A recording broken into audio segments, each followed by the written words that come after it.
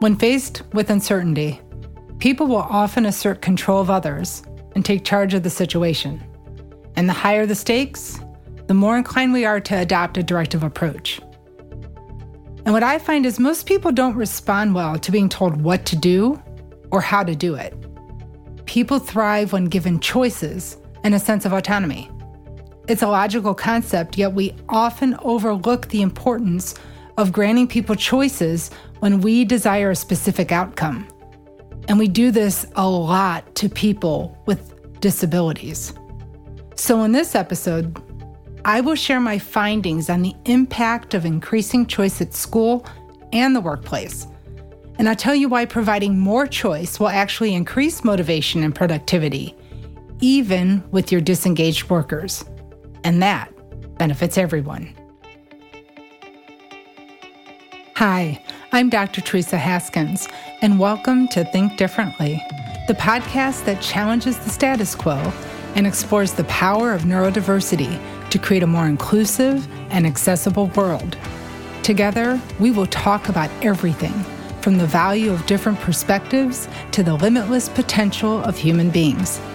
We'll explore how embracing differences can lead to endless possibilities and how you can maximize strengths to make a positive impact on the world. So sit back, relax, and join me as we get ready to think differently. Today, we're going to dive into the powerful connection between choice and achieving diversity. When it comes to fostering diversity, choice plays a pivotal role because choice becomes this transformative force and it dismantles barriers that hinder their progress. It's because it empowers individuals to bring their full selves at work and school, and it opens the door to a diverse range of approaches and ideas and contributions. Picture this. When we offer choices, we're saying, hey, I trust you. I value your input.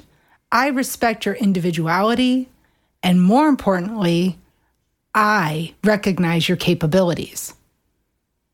I know you're going to make good decisions. And most importantly, you're going to do the work. And when you have this context and feeling, that's when the magic happens. Neurodivergent individuals, just like anyone else, thrive when they have a say in their own lives and in how they approach work, and when they're treated with respect. We all do. And I don't think it's hard for anyone to imagine the boost in motivation and engagement when people feel like they have ownership over their work and their decisions. I know how I feel when I'm given the space to do my own thing and I make things happen, and how I feel counter to that when someone is barking orders at me, telling me not just what to do, but how to do it. I know which environment I thrive in, and I know you do too.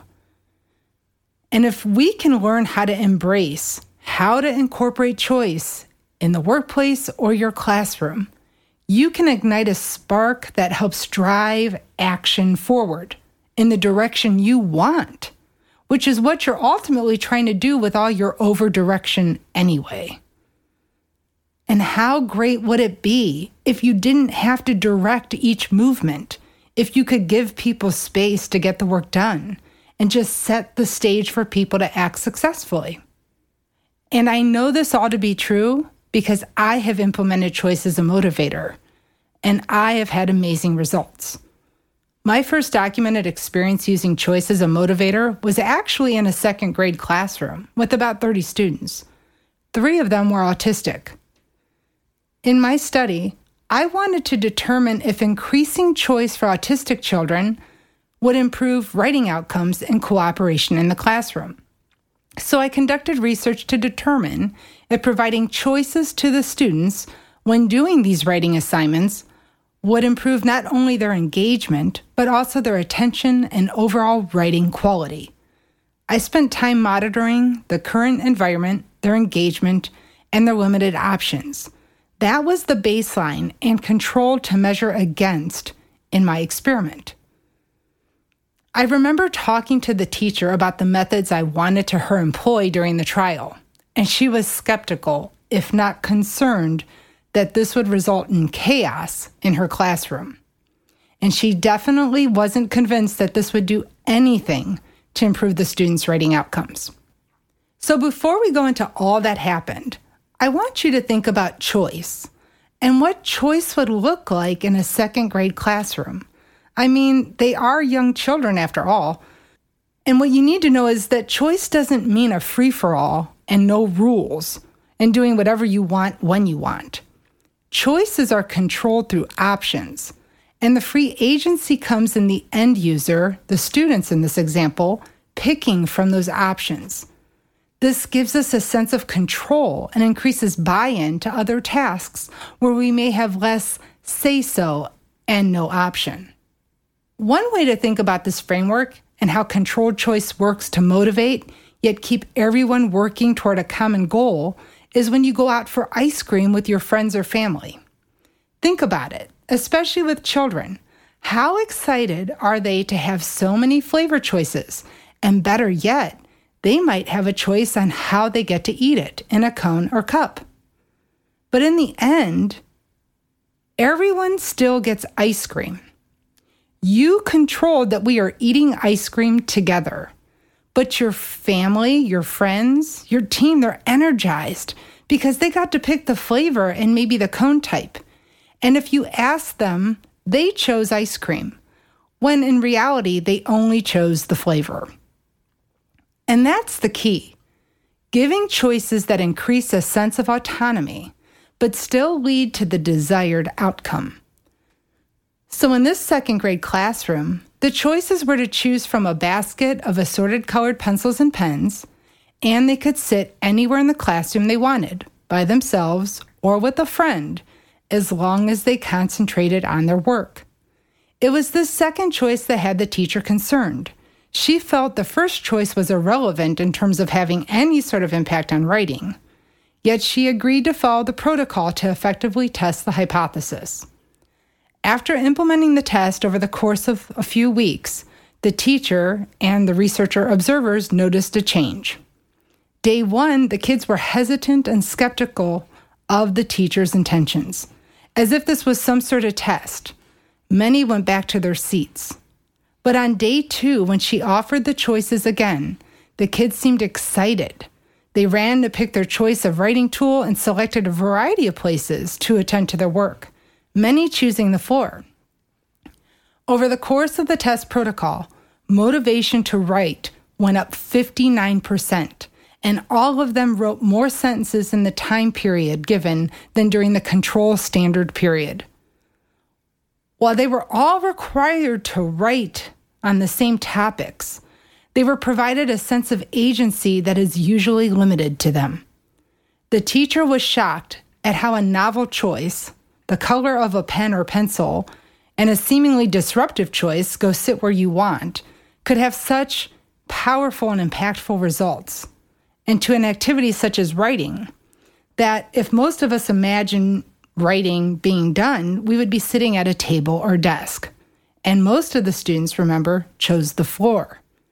And what is critical to know is these modifications were applied to all the students. It wasn't just an accommodation to the autistic, but applied in a universal way. And everyone's writing improved, though the autistic students showed the most improvement. This is because when we look at the advice on how to support autistic children and adults, so much of it is focused on creating consistency and schedules. But we neglect to ensure that the autistic individual is part of the choice in how that routine is designed and implemented.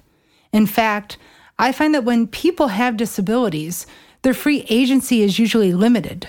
People talk over and past them and make decisions for them when, if given the opportunity, they would gladly and capably make them themselves.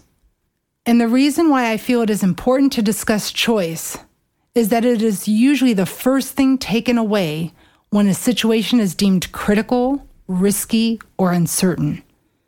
Yet research shows that the more things are at stake, the more you need others to be able to be actively involved and to have choices in the actions needed to attain the desired outcome. And my inquiry didn't stop with students.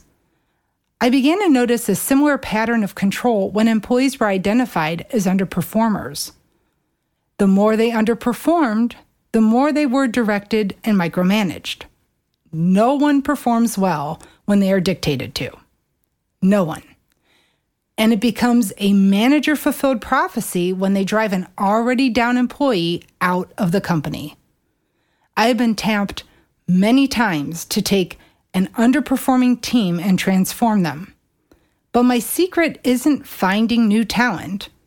My ingredient is finding the obstacles stopping a person from being great on a job they gladly signed up for. They asked to be there, and then something happened. We don't have to imagine the boost people get when their opinion and ideas are valued, when they can choose a way that meets their needs. We're all human. We all have the same basic needs. Why would we do to others what we wouldn't tolerate for ourselves? For most employees, they're excited to join a new team, to add to the team, to make their mark. So what happens? Did they lose their talent? No. And if they lost their motivation and drive, is it on the employee? Many leaders like to think so. But it is almost always a leadership or culture problem. And the way to turn that around is to involve the employee more in decisions to create goals and solve problems, which runs counter to what most people do. But I see it like putting out a fire. If the house is burning, the firemen don't run away. They run towards the incident to solve the problem and put the fire out. One man cannot stop a burning building. Running away doesn't solve the problem either. It just leaves a pile of debris and ashes. So if you want a strong team, you need everyone to get involved to put out the fires and will them to care about their survival and the team's. And this is great about motivation and helping disengaged employees. But what does this have to do with neurodivergent inclusion and supporting people with disabilities at work? Well, this is all critical because, as I said, the disabled population and those with autism are perceived as having deficiencies and therefore are less likely to be given choices and autonomy in how they work and learn. People will become overly prescriptive and directive with them. And therefore, the neurodivergent employee underperforms, is labeled a bad fit, and the cycle continues. But what people need to understand is neurodivergent or not, disabled or not, all people need choice and autonomy to be successful, from toddlers to senior citizens. No one likes to be told what to do. And the one thing that makes anyone act out or disengage is taking away their choices. And yet we do it every day. And why? There are many reasons why people don't give others choices, but the primary reason people are denied choice is a perception of lack of ability, a lack of trust, fear of the unknown, and power dynamics and a need for control. And disabled people are impacted by these areas more than any other demographic. When a person perceives a disabled person as less capable and makes assumptions about their competence, that's called ableism. And ableism is caused by societal biases and negative stereotypes that shape attitudes and beliefs that lead to paternalistic and controlling behaviors. And that limits choice and agency of disabled individuals. And this is not to say that typical employees and people are not limited in their choices too.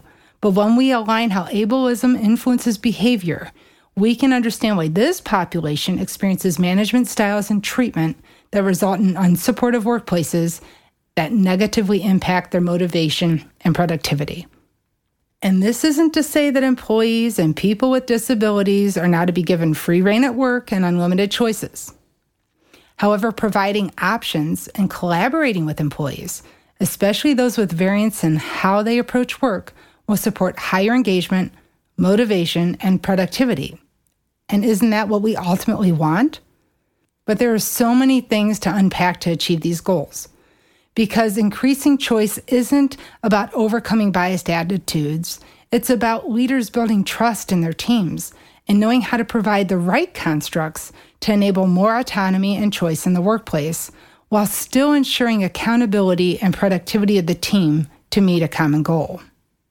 So let's go back to the teams I led and the second graders I researched. In each scenario, I was brought in because of a lack of motivation and underproductivity. In each case, the leader tried to increase rules and control outcomes and became overly directive, micromanaging every move and every decision because they so badly wanted the individuals to do what they needed them to do. The problem with this is they took all the agency and motivation to perform out of the people. No one, from toddlers to senior citizens, like I said, like to be told what to do. So why do you think your employees or students would be different? Yes, there is work to be done. But why is there no flexibility in how it can be approached? What if you brought the team together to solve the problems of low morale and low production? What if you asked the employee what was working, what wasn't working, and what would they change if they could? And more so, what if you listened and actually considered their ideas, and even more bold, incorporated them? Every team I've transformed, I've actually just provided more choice and agency to help the team help themselves. I asked them those 3 questions. What works? What doesn't? And what would you change if you could? And every time I use that information to form the future. And the reason motivation and productivity in my team soared with these reinvigorated, amazing employees that were said to be so underperforming just months prior is because all the changes were their ideas. They led the rework, the redesign, the renewed collaboration. A leader is nothing without a team. People are not puppets, and you can't pull every string and sing every line, but you can empower your team to make choices that will directionally move everyone in the right direction. And you, leader, need to know you're still in control because the leader controls the choices and the employee makes the decisions based on the options. And you can move forward as a collaborative partner. And there we build trust and we reduce fear of the unknown because these changes are made with controls and in partnership in mind. But the control is not about power. It's about guardrails. It's not about how we do things, but why we do them and what we can achieve together. And it comes from a place of valuing and respecting your workers and students as individuals, and not irresponsible pawns to be controlled. So while this discussion is mostly about leadership, it's a reminder that when we are not confident, when we think less of others, when we feel the need to take the reins or micromanage a situation, these are the times we actually need to trust and depend on each other more, to actually learn from each other, to really listen, and determine what it would take to light their flame toward engaging with work again. Everyone feels good when they're recognized for what they do. I don't think anyone strives to be underperforming. We are human. We all seek connection and acceptance and respect. So let's give the one thing that will always be a requirement for performance: motivation. And let's motivate in ways that invigorate and inspire our teams, so they don't just feel compelled to do the work, but they want to see the team succeed. And if you care about your people, you will not create an environment of survival and fear, but an empowered organization that appreciates people's abilities and listens to their needs and supports their ideas. It takes courage to support people in a way that they need to be supported. And it takes an open, adaptable mind to achieve neurodiversity. There are no guarantees, and there will always be exceptions to the rule. But you as a leader have choices too. You can create diverse and inclusive workplaces, or you won't. You can squash the spirit out of your employees or enable people to realize their potential, whatever that may be.